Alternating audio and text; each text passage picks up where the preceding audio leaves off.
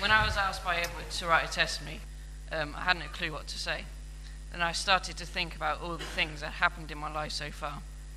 I thought of loads of things that I could say, but here we are today. But we would be here all day. So I chose one significant thing that's happened in my life: Kenya.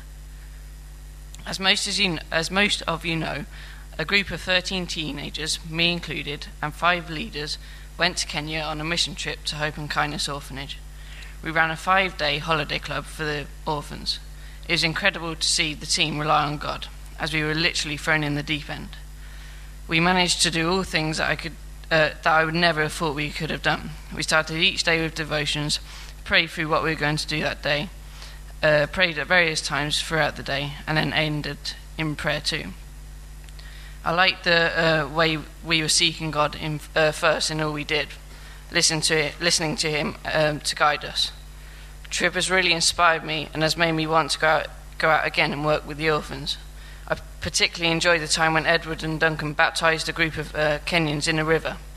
I felt really privileged to pray with them once they were out of the water, and I witnessed lives changed. This experience has strengthened my relationship with God and has given me a story to tell to my friends. It's really cool that God loves me, and I want to share His good news with all my friends and family. I know God has a plan and purpose for my life. I want to keep seeking God first in all I do. I know I need to read my Bible and generally spend more time with God, and going to Cell really helps with this. When I can spend time with my friends, ask questions, and have a great time. All of you that help at Cell are really great and inspiring. Thank you. So I'm stood here today excited and very nervous, but mostly expecting at what God has planned for me, and being baptised is a big deal for me, and at the start of what I know will be an amazing journey with God.